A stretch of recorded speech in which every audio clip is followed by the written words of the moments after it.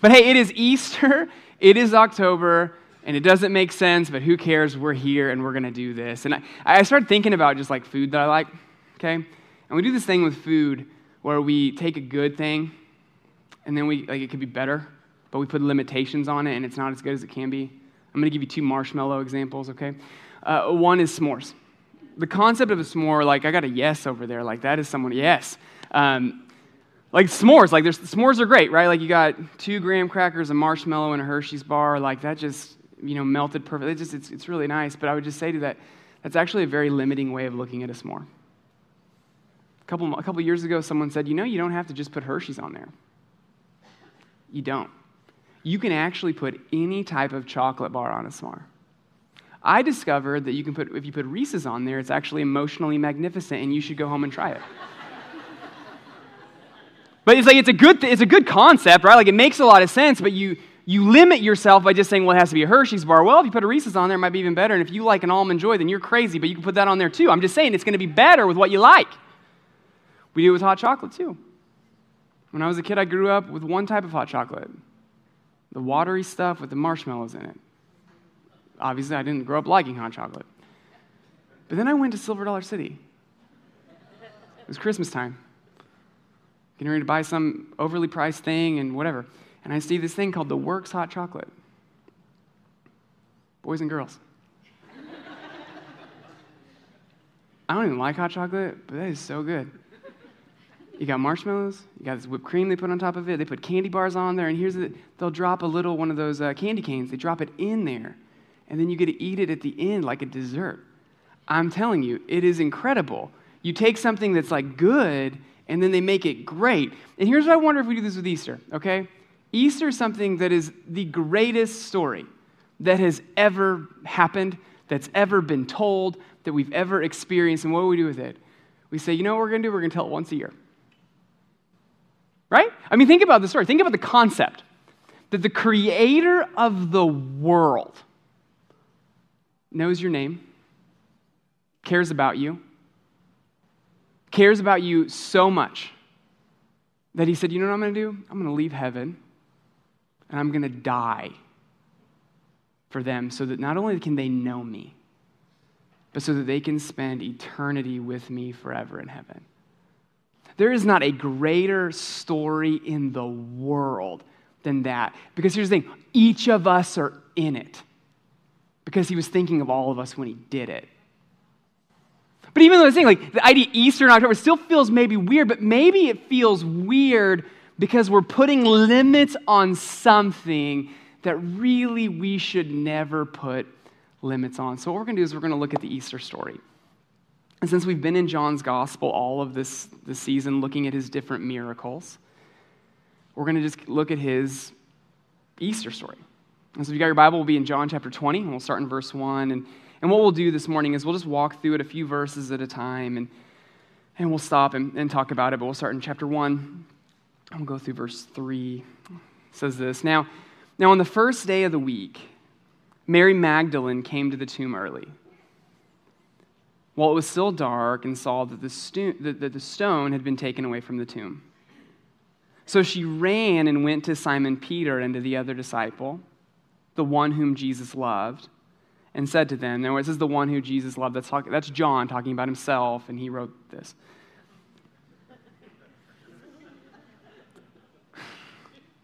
They've taken the Lord out of the tomb, and we do not know where they've laid him.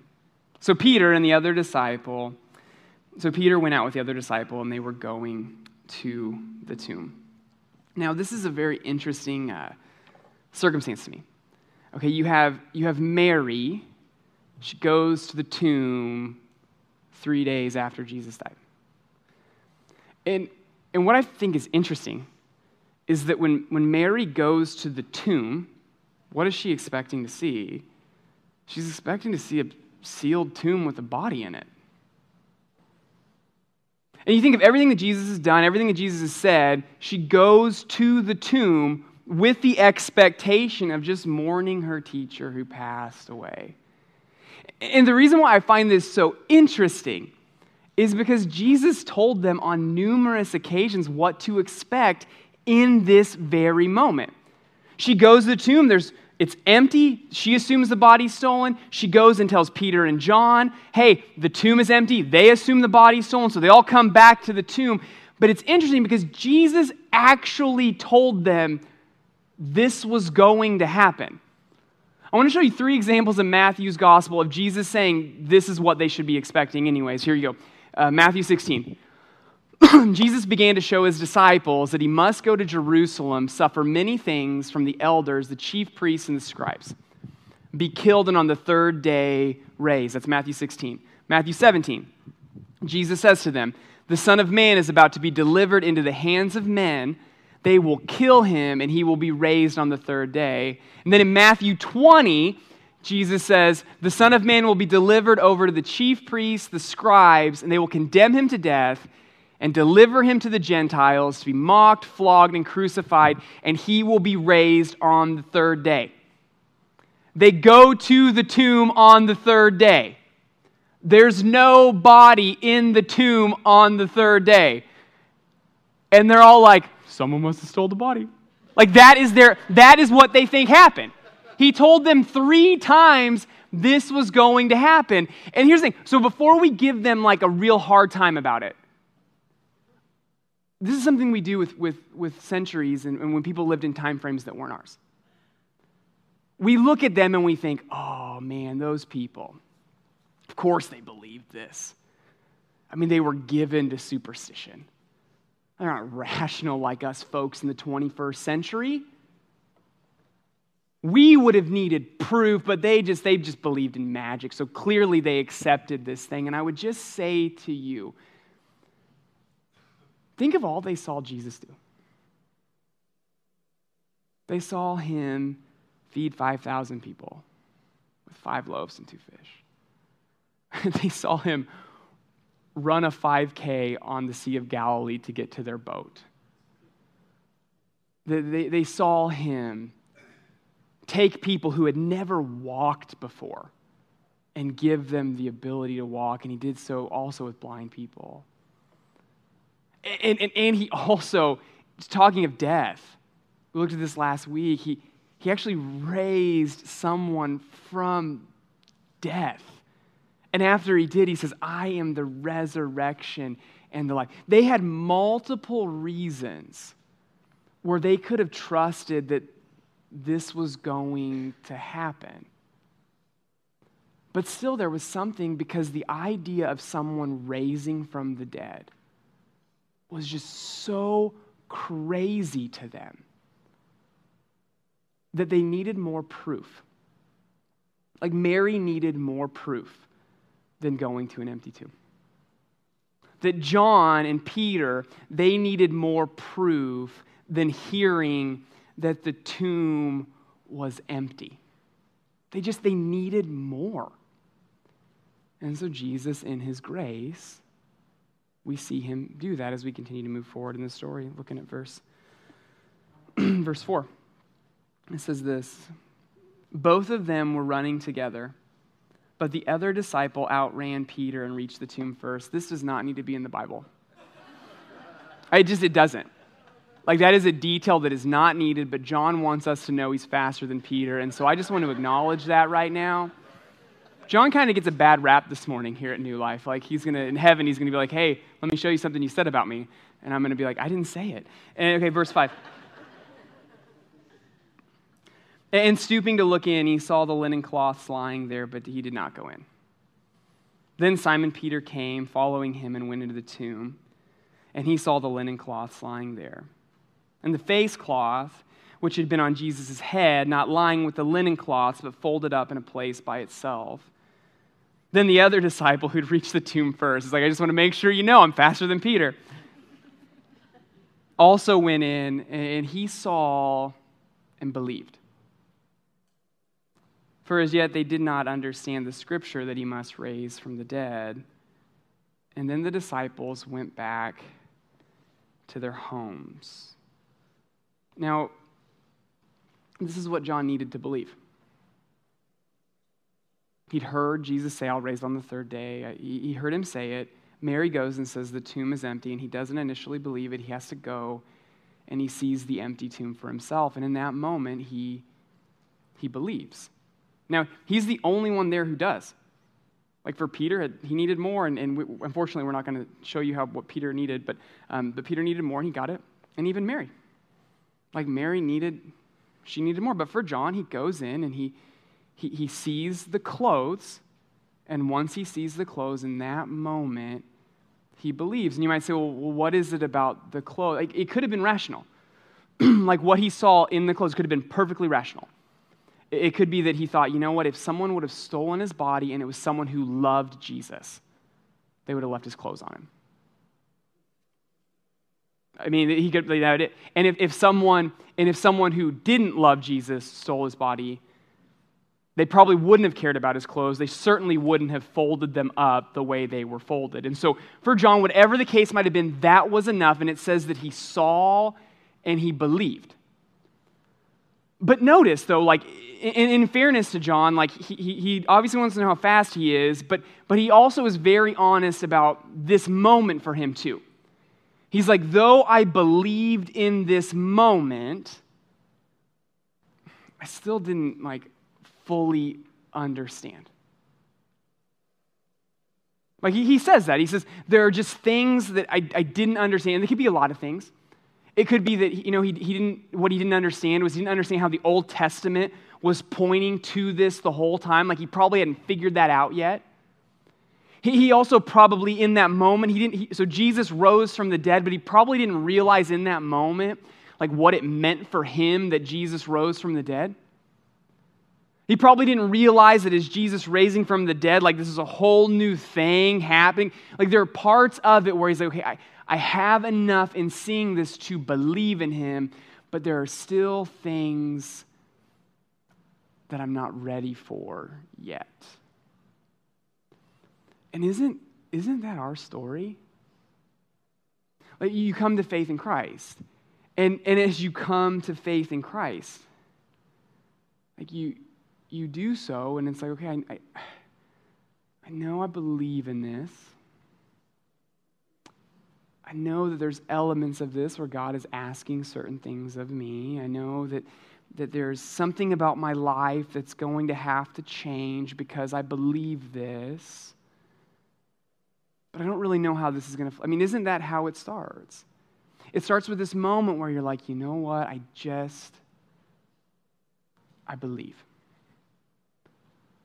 And what we see with John is that John didn't just stay there. Like he didn't understand then, but when he wrote his gospel, he probably understood at that point what it meant. And God ends up calling John to something really, really incredible. And the truth is, that's the truth for all of us too. That as God saves us, he calls us to more. But the problem is there's so many people. God calls you to more. And you just sit there and you don't take that step. It's a good thing John did because we wouldn't have this account. And we really do see that John didn't fully understand this. Because you see it in verse 10. Like if you look at the last verse of this account, it sits so weird to me. Like John's like, I believe the resurrection, like this, okay, Jesus is going to rise from the dead. And it says, and the disciples went back to their homes. Like the culmination of their faith, they're like, John's like, well, I guess we go home and then we'll fish tomorrow. Like, I mean, he doesn't know what to do. And it just further shows, like, there's an element of growth. And so John and Peter, they decide, okay, we're going to go back. John believes, Peter at this moment doesn't, and Mary does, she doesn't go back. They go back, but she says, you know what, I'm going to stay here. And judging by what's about to happen, I think that she's pretty glad that she does. Look at this. Verse 11. It says, but Mary stood weeping outside the tomb. And as she wept, she stooped in to look into the tomb. She's like hoping that he's there. Like she keeps going. She's already looked once. Like what is there to see? But she goes back in. And she saw two angels in white sitting where the body of Jesus had lain, one at the head and one at the feet. And they said to her, "Woman, why are you weeping?" And she said to them, "They have taken away my Lord, and I don't know where they've laid him." Having said this, she turned around and saw Jesus standing, but she didn't know that it was Jesus. Supposing him to be the gardener, she said to him, "Sir, if you've carried him away, tell me where you have laid him, and I will take him away." I mean, there's so many things I wonder. Like, I wonder, why did she stay? Like, what more was there to do? We don't know. Like, the Bible doesn't say. I also wonder if her and John had a conversation. Like, John says he believes in that. He believed in that moment. Like, but Mary clearly didn't. She stayed back. She's still looking for a body. Like, I wonder, did John, like, say something to her? Did John, like, or did he just kind of keep what he believed to himself? We don't know. Like, Scripture doesn't say it, so it must not be that important. But here you have Mary. She's staying back, really, really sad. And this shows us something about humans. And really humans and our emotions. And it shows us how our emotions have a way, when we let them drive the train, of causing us to miss some really beautiful things. Some really important things that could be happening right in front of us, but we miss them because we can get so wrapped up in our emotions. I mean, think of anger. How many times in anger have you said something and you're just like, "Oh man, I cannot, I'm so embarrassed that came out." Like, you missed the situation. Or you were angry and you took something that you wanted to say and you just took it way too far because you were, like, you look back rationally and you're like, "Man, that was a regret." Well, what we see here in the text is we see that not only does anger do that, but also sadness can do that too. That you have Mary in this moment, that she is so sad about what is happening, that she misses the fact that she is talking to angels and the Lord Jesus Christ after he rose from the dead. I mean, if you consider the Bible, when people come into the presence of angels, what happens? They become horrified. They fall on their knees, and the first words out of angels' mouths are, "Fear not." Mary is so sad that she doesn't realize who she's talking to. And then she talks to the risen Jesus, who she had spent time with. And obviously there's something about him that's different than it was when he would have been there on earth. But still, she's in the presence of Jesus. She thinks he's a gardener. She thinks the gardener took the body. And this is what our emotions do. This is what happens when we let sadness just drive the train. Is that what happens if we don't catch it? Then what we start assuming is we just start assuming the very worst possible outcome all the time. Because in Mary's situation, and really for us interpreting this story through her lens, the worst possible thing that could have happened in John 20 was the body of Jesus being stolen. That there's nothing worse that could have happened. If the body was stolen, then here's what that means. That means that if he's just a teacher or whatever, that means that his body was probably stolen by people who didn't like him. And judging by the way that he died, they were probably going to do something with that body that would disgrace his life. And that's what she's assuming is possible. But if you think about it from our perspective, and from Mary's perspective, if Jesus didn't raise from the dead, even though he said 3 times he was going to raise, then what does that really mean for Mary and for us? That if he did not raise, then Mary has no hope. If he did not raise, then that means that you have to start questioning everything that he said and everything that he did. And even for us, why is Easter such an important holiday for the Christian? Because everything that we believe hangs on the fact that his body wasn't stolen from the tomb, but that he rose from the grave. If the body was stolen, Mary and us, we have no hope. But the good news is it wasn't. The good news is the body wasn't stolen. Jesus rose. And what happens is that in this situation, you see Jesus. I mean, he has every reason to be annoyed with Mary. She didn't, I said 3 times this was going to happen. Like, he has every reason to come down hard. But what Jesus does, realizing probably her humanity, is in grace, he reveals himself to her. Look at this. Verse 15.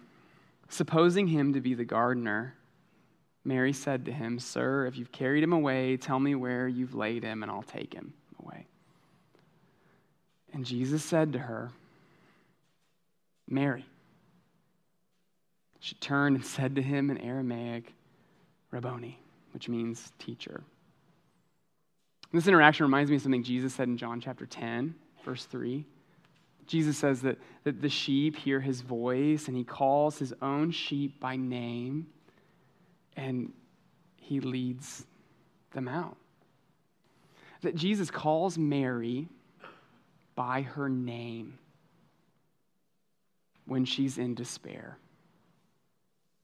and he brings her out of despair by calling her by name. That's what God does for us with Easter. Like, he knows your name. And Easter shows us that he's willing to call your name to bring you out of despair, to bring you out of the hopelessness that you might feel, that he will call your name. I mean, Mary could have continued to ignore it. She could have continued to treat him like a gardener, but when he called her name, she knew who he was. And what I can tell you about Jesus is that he continues to call people's names. That even if you're here and you are a Christian, the reason why you believe is because at some point in your life you felt God call your name and you responded. For some of you, maybe you're here and you're wrestling with this whole faith thing. You're trying to figure out if this is something you really want to do, if this is something that you really want to believe. And the truth is, like, He's calling your name. And you have to ask yourself, what am I going to do with the fact that he calls my name? And even if as he calls it, we wrestle, maybe we don't get the things we want, like that's okay. What are you going to do when he calls your name? And what's so interesting with Mary, okay, is that she has an expectation of Jesus in this text that would have been horrible for her and horrible for us. And Jesus, in his grace, helps her see this. So Jesus shows up to Mary, and he shows up to her in physical, bodily form. And Mary, she grabs onto him as tightly as she can, because her thought is, I'm going to hold on really tight so that he'll never leave me again. And this is what Jesus says to her. Jesus said to her, "Don't cling to me, for I have not yet ascended to the Father. But go to my brothers and say to them, I am ascending to the Father and to your Father, to my God and to your God." And Mary Magdalene, she went and announced to the disciples, "I've seen the Lord, and he has said these things to her." You know, this moment, I don't think Mary knew what she was asking. I mean, she's saying, "Jesus, please don't leave physically. Please stay with me." And Jesus is like, that would be really bad if I did. There's a few reasons why. One is that if he stayed with her physically, I mean, Jesus would be limited. He could only be where he is. If you wanted to hear his voice, you'd have to be in the same room. That if you wanted to interact with him, and you'd have to be in the place where he could do that with you. And so if he stays, like, he'd be physically limited. But he's saying to Mary, and he's saying this to her, he's saying, "Mary, But if I leave, if I ascend and I go to the Father, that you are going to be able to have a greater level of intimacy with me. And not only you, but everybody can. As I close, I think of how Tim Keller said it, and he said, Jesus is saying to Mary, he's saying, Mary, if you let me go, I will live in your heart forever. But if I stay, you can only be in my presence. And that promise isn't just true for Mary, it's also true for us. That because Jesus ascended to the Father, that means for us that we get this privilege of having Jesus in our hearts forever, wherever we go, whatever we face. And so as we celebrate Easter, and I mean, we were well aware that it doesn't matter what day it is that you celebrate it, but what matters is that you celebrate it. This is what we're celebrating. This is what we're reminding ourselves about. We're reminding ourselves that Jesus, that he is so powerful that he conquered death. And if death couldn't stop him, then what can? That if the grave couldn't hold him, then what is it that can hold him? But not only that, we're also celebrating this reality that is, because he conquered the grave, he ascended to the Father, and in ascending to the Father, we get him in our hearts. That we get this intimacy with God because Jesus chose to go there. And that there will be a culmination of all of this where we live with Jesus forever in heaven. That Easter is a reminder of that.